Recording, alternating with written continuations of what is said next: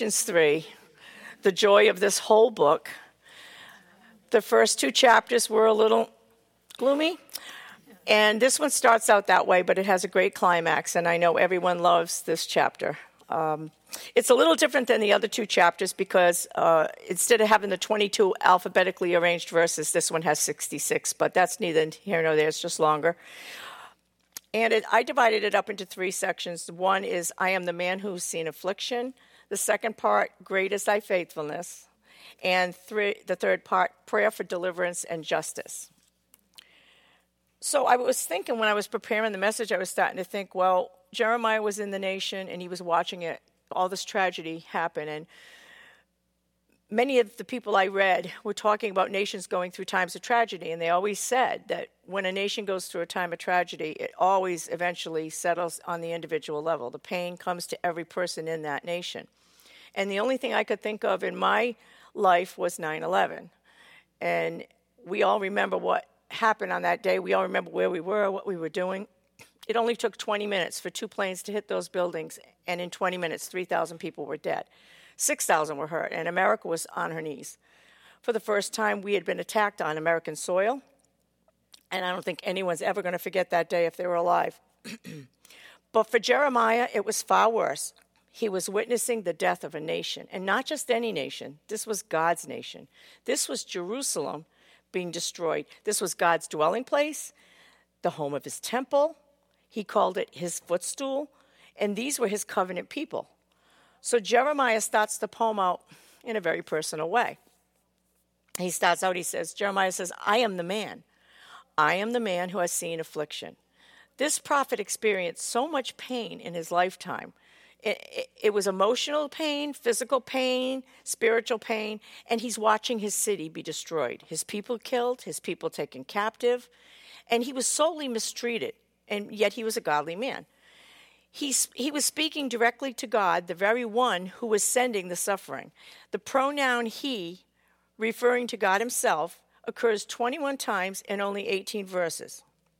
So the prophet is laying bare all that he's experiencing under God's wrath. He holds nothing back.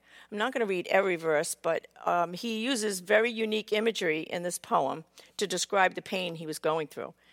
He says, I am the man who has seen great affliction. Because of the rod of his wrath, he has caused my flesh and my skin to waste away. He has broken my bones. In dark places, he has made me dwell. Like those who have long been dead, he has walled me in so that I cannot go out. He has made my chain heavy. Even when I cry out and call for help, he shuts out my prayer. He bent his bow and set me as a target for the arrow. I have become a laughingstock to all my people, and their mocking is a song all day long. He has made me cower in the dust, and my soul has been rejected from peace. I have forgotten happiness. And he ends by saying, so I say, my strength has perished, and so has my hope from the Lord. Jeremiah wasn't just any man. He just wasn't any citizen. He was specifically called by God before he was ever born. In the womb, he was called to be a prophet to warn the nation of Israel, Jeremiah 1:5. He himself wasn't guilty of all the idolatry and the evil. In fact, he was a godly man, but he spent 40-plus years of his life prophesying to a nation that did nothing but wickedness. But in the end, he became a victim of the fallout. When God's wrath was eventually poured out during the Babylonian invasion, Jeremiah got stuck suffering right along with everybody else, right in the middle of it, which begs the question, why do the good suffer with the unrighteous? Now he feels that God has abandoned him because God's silent. God's shutting out his prayer. And I'm sure there's not one person in this room that hasn't had that happen to them when they've been praying for even decades for something to happen, and the Lord's just not answering the prayer. And he may not even answer it in our lifetime. But it doesn't mean he doesn't hear. And Jeremiah hasn't done anything wrong in praying, and yet he's been horribly mistreated. He's been made fun of. He's been beat up. They tried to kill him. They threw him in a cistern. Does that sound like someone we know? I mean, he was really mistreated, and yet he was a righteous man. So now he was reaching the end of his rope because his last two statements were kind of scary. He said, my strength has perished, and so has my hope from the Lord. He was being totally honest with the Lord about how he was feeling. We can do that too. When we are suffering, we might as well tell the Lord how we're feeling, because guess what? He already knows. So we don't need to minimize it. We can call it like it is, and the Lord is great about that. I mean, he's compassionate, and it's okay to grieve. Jeremiah was at his wit's end, but the problem with being at your wit's end and grieving is that it's dangerous to stay in that place. If we allow ourselves to stay in that place, if Jeremiah allows himself to stay in that place, he'll be in a hopeless state. And then you lose all perspective of what's going on. And he was getting into that state right here. The only personal thing I can think of is when my son suddenly died, and I got kind of blindsided. I had a million questions for God, and none of which he gave me any answers. And I just had to realize I had to give it to him, that he had all the answers, that the issues of life and death were in his hands, and that every soul was his. So it's not like it happened overnight, but it took a little while. If I had remained where I was, it would not have been good for me later on. So it's very tempting to blame God. It's very tempting to feel guilty, like you should have done something to prevent it, or feel pity for yourself. But if it were not for the word of the Lord, preaching it to myself constantly, that's the only thing that gives you hope and gets you out of that hole. And Jeremiah was just about to sit in that hopelessness when a huge beam of light shines down through the darkness in the pinnacle of this entire book, which is verses 19 through 24.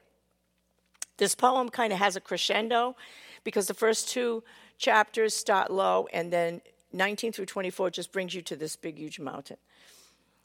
So 19 through 24, Jeremiah remembers something in his hopelessness. Remember my affliction, my wandering, the wormwood and the bitterness. Surely my soul remembers and is bowed down within me. But this I recall to mind, therefore I have hope. It is because of the Lord's mercy we are not consumed. The Lord's loving kindness indeed never ceases. His compassions never fail. They are new every morning. Great is thy faithfulness. The Lord is my portion, says my soul, and therefore I have hope in him. This passage is probably the most memorized passage in all of Scripture. We sing that wonderful hymn, Great is thy faithfulness, and it's a good thing that we do, to remind ourselves, because we are so forgetful. He was in the dark suffering, in a cistern for a while, in a prison for a while. Wherever he is at this point, he's on the brink of giving up on God, because it's dead silence where his prayers are concerned. So he stops, and his soul remembers something. He's recalling who God is. And he knows this, who God is, from God's word. God had a history with his people, promised long ago, and all those things came to pass, and anything he's promised otherwise will come to pass, because God never changes, and he cannot lie. He has a history of being faithful to his covenant people of Israel, a history that Jeremiah knew very well. He remembered God's promises to Moses and to Joshua. And for us, it's no different, because Hebrews 13:5 says, the Lord has said, I will never leave you nor forsake you. And God has not changed. Hebrews 13:8, Jesus Christ is the same yesterday, today, and forever. So it's not any different for us than it was for Jeremiah. When we are suffering, we need to remember just what Jeremiah remembered, God's character. His word reveals who he is. He cannot lie, that he never changes, that he's always faithful, that he has said, I will never leave you or forsake you, that he is sovereign, and that means over the good and the bad, whatever he has put in your life, Romans 8:28. The thing we can't trust is our feelings, our emotions. They are dangerous, and their enemy, our enemy, will use them against us, causing us to doubt God's love and goodness. We must constantly be preaching against this. How many times has someone come up to you and said, well, if God is so good and God is so loving, well, why does he allow this? Or why are children dying? Or something. But it's of my opinion that this kind of talk is satanic. That's how we got here in the first place. Satan whispered to Eve in the garden and said, you mean he didn't give you all the trees? He kept one from you, so there must be something he's not doing right. And that's how we ended up here. So doubting God and his love and his goodness and that he's doing the right thing for us no matter what it looks like down here is something we have to be really careful of. So now Jeremiah, He was hopeless. His tune changed really suddenly when he was talking about the faithfulness of the Lord, and he continues. He says, "The Lord is my portion," says my soul. "Therefore, I have hope in him. The Lord is good to those who wait for him. To the person who seeks him, it is good that he waits silently for the salvation of the Lord. It is good for a man that he should bear the yoke in his youth. Let him sit alone and be silent, since he has laid it on him. The Lord will not reject forever, for if he causes grief, then he will have compassion, according to his abundant loving kindness. For he does not afflict willingly, nor does he grieve the sons of men, to deprive a man of justice in the presence of the Most High, to defraud a man in a lawsuit. Of these things the Lord does not approve. Who is there who speaks and it doesn't come to pass? Unless the Lord has commanded it. Is it not from the mouth of the Most High that both good and ill go forth? Why should any living mortal man offer complaint in view of his sins?" So in the end, it is our view of God that will dictate our circumstances, not the other way around. So Jeremiah says God is pleased when we wait on him. When we wait silently for the Lord, we are showing submission to him. When we seek him, God is pleased. And it is good to learn from God early in life, Jeremiah says, because it gives us a history with God to look back on when we're old. We can see his faithfulness across the span of a lifetime. We do not grieve like those who do not have hope. And on this side of the cross, we certainly don't. God has demonstrated his love to us in Christ, that he died for us. The Lord says, Jeremiah says that the Lord has no pleasure in our pain, and he will not inflict forever. He has no pleasure even in the death of the wicked, Ezekiel 18. He does not afflict willingly, but when he does, it's always for our good and his glory. He's not taking joy in it. It would be like a father who's disciplining his son and then goes out of the room laughing. That would not be a good father. It is good when we're disciplined by the Lord. Hebrews 12:5-6. "My son, do not regard lightly the discipline of the Lord, nor be weary when you are reproved by him. For the Lord disciplines the one he loves and chastises every son he receives." So it's actually proof that we are his children and that he loves us. God's sovereignty, Jeremiah says, is observed in the fact that both goodness and calamity come from him. Now, this sounds strange, but Isaiah 45 says, "I form the light and create darkness. I make well-being and create calamity." And Job even remarked on this in Job 2:10 when his wife told him, "Just curse God and die. Look at you. Everything's a mess." And no one could say this better than Job. He was a godly man, and he did not know where all this adversity was coming from. But he said to his wife, "Shall we receive good from God, and shall we not receive evil?" So it should not surprise us when these things happen. And I think a lot of us are surprised when trials come, even though we've been warned passage after passage that we are going to have them. 1 Peter 4:12, "Beloved, do not be surprised at the fiery trial when it comes on you to test you, as if some strange thing was happening to you. But rejoice in that you share with Christ in his sufferings. Be glad when his glory is revealed." God is controlling every atom in the universe, every cell in our bodies. And it is a good thing, because if he wasn't, he would not be in control of getting us out of any adversity. If God is not sovereign, then God is not God. And just as God used the Babylonians to chastise Israel for her wickedness and her idolatry, he also can use trials in our lives to discipline us as well. But adversity does not always mean sin is involved. Sometimes it's the Lord just trying to teach us or conform us into the image of his son. I know so many godly people who have had one calamity after the other. But the good thing is God is glorified by their testimony in it. It's their response to it that people are looking at. So Jeremiah continues to say, in view of how sinful we are, we should be thankful to God and his mercy for not wiping us out entirely, because by rights we don't deserve anything from him. How we are responding to the adversity that God sends us means everything. Are we murmuring? Are we feeling sorry for ourselves? Are we complaining to other people? Since God has been so merciful to keep us in his care, our response should probably want to be one of submission, prayerfulness, and realizing that it's only God that's going to determine the type, the duration, and intensity of every trial. And if it's part of your life right now, or part of my life right now, it's because he brought it to me or you for a reason, for a season.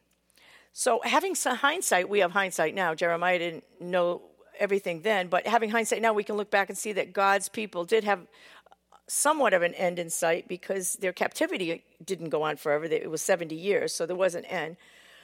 But God says, Jeremiah says, God will not reject forever. So if we can view these trials as temporary, that's good.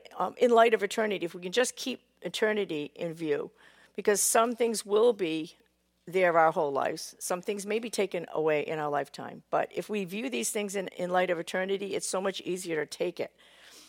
In Jeremiah 29:11 is one of my favorite passages. For I know the plans I have for you, declares the Lord, plans for good and not evil, to give you a future and a hope. He was speaking to Israel, speaking to Jeremiah, and I think we can claim that verse as well, because God is a God of a future and a hope. Jeremiah continues in the last part of this poem. Let us examine and probe our ways, and let us return to the Lord. We lift up our hearts and our hands towards God in heaven. We have transgressed and rebelled. Thou hast not pardoned. Thou hast covered thyself with anger and pursued us. Thou hast slain and hast not spared. Thou hast covered thyself with a cloud, so that no prayer can pass through. My eyes run down with streams of water because of the destruction of the daughter of my people. My eyes pour down unceasingly without stopping until the Lord looks down and sees from heaven. My enemies, without cause, hunted me down like a bird, and they have silenced me in the pit, and I said, I'm cut off. I called on the name of the Lord, and he heard my voice. Do not hide your ear from me, from my prayer for relief, from my cry for help. Thou did draw near when I called on thee, and thou didst say, do not fear. O Lord, thou didst plead my soul. Thou hast redeemed my life. Please judge my case. You have seen all their vengeance and all their schemes. Against me all day long they sit and they mock in song. Thou will recompense them, O Lord, according to the work of their hands. Thou will give them hardness of heart. Thy curse will be on them, and you will pursue them in anger and destroy them from under your heavens. Jeremiah says in the beginning, let's examine ourselves and return to the Lord and lift up our hands in prayer. Self-examination is a very important part to our lives. Keeping short accounts with God is a very good thing. Watching and repenting of any known sins keeps us in fellowship with the Lord. Unconfessed sins will only block our prayer and choke our prayer life. Think about the people that you can't pray for if you're in unconfessed sin. And the Lord eventually did answer Jeremiah and said to him, do not fear. He was eventually rescued from the pit by an Ethiopian eunuch, one of King Zedekiah's eunuchs, but eventually all Jerusalem fell to the enemy. And it was then that Jeremiah asked God to repay his enemies. One thing Jeremiah knew well was that God was just and that vengeance belonged only to him, that God would repay these people who had destroyed his people. And God did exactly that. He judged Babylon for what she had done. It was not long before the Persians conquered them and they were destroyed as a nation. So it was not a happy ending for any of them. But we don't want to have a lack of understanding when it comes to suffering, especially when it happens to the godly. Jeremiah and Job were two good examples. And in the case of Israel, Jeremiah was there his whole life, 40, 50 years, even prophesying to the captives, but was certainly mistreated the whole way and eventually died in Egypt. But he was totally undeserving. And like I said before, Jesus is the same way. He came as a perfect sacrifice, was beaten, was mistreated, was mocked. But he didn't deserve it. He came as an atonement for our sins. So I look at churches today, and I see what a warped theology of suffering they have, because they preach nothing but blessing, health, wealth, happiness, like the prosperity gospel. And that was never promised to us in Scripture. Jesus certainly didn't promise it. John 16:33 says, in this world you'll have tribulation. Not you might. We'll think about it. You will have tribulation. And I like how Paul described the apostles in 1 Corinthians 4. He said, to this present hour, we apostles are hungry, thirsty, poorly dressed, beaten by others, homeless, labor working, slandered. We've become the scum of the world and the refuse of all things. Now, that does not sound like anybody that owns a private jet. I don't know. But so suffering centers around God and his people. He brings it. He controls it. He uses it to build our faith. He uses it to glorify himself. And we always end up being much closer to him because of it. So there's a lot of principles that we can use. I got a few here. This is a biblical view of suffering. Focus on God's character, not the problem. Number 2, you are not the only one experiencing this. Others have gone down this path before you. It will not last forever. Always look in view of eternity. Number 4, God has sovereignly brought this into your life. Number 5, there's a purpose in it, God's glory. Number 6, examine yourself in case it is for sin and repent. Number 7, remember God's history, both biblically and personally in your own life. The next one, wait quietly and patiently for the Lord. The next one, as bad as it could be, it could always be worse. Learning that one. And the next one, don't be surprised by suffering. And the last one, what does the Lord, this is a good question to ask, what does the Lord want me to learn from this? I'm going to close with a quote from a really good book that I urge everybody to read. It's Trusting God, Even When Life Hurts by Jerry Bridges. Probably everybody knows this book, but I can't stop reading it.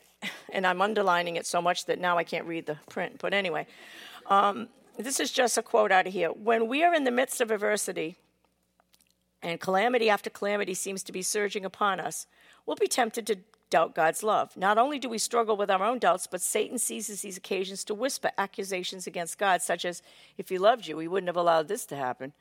My experience suggests that Satan attacks us far more in the area of God's love than in his sovereignty. We cannot keep from being tempted, but if we are to honor God by trusting him, we must not allow such thoughts to lodge in our minds. To question the goodness of God is, in essence, to imply that man is more concerned about goodness than God. To suggest that man is kinder than God is to subvert the very nature of God. It is to deny God, and this is precisely the thrust of the temptation to question the goodness of God that went back to the Garden of Eden. Let's close in prayer. Heavenly Father, I just want to thank you so much for your word and how your word is not intended to just be read like a book, but to change our lives. And Lord, we just pray that it will, that all of these things can be used in our lives when trials come, or even with the trials that we're in now, Lord. And we just thank you for your Savior, Lord, and the fact that he was mocked and scourged just like Jeremiah, but he was our atonement. In Jesus' name, amen.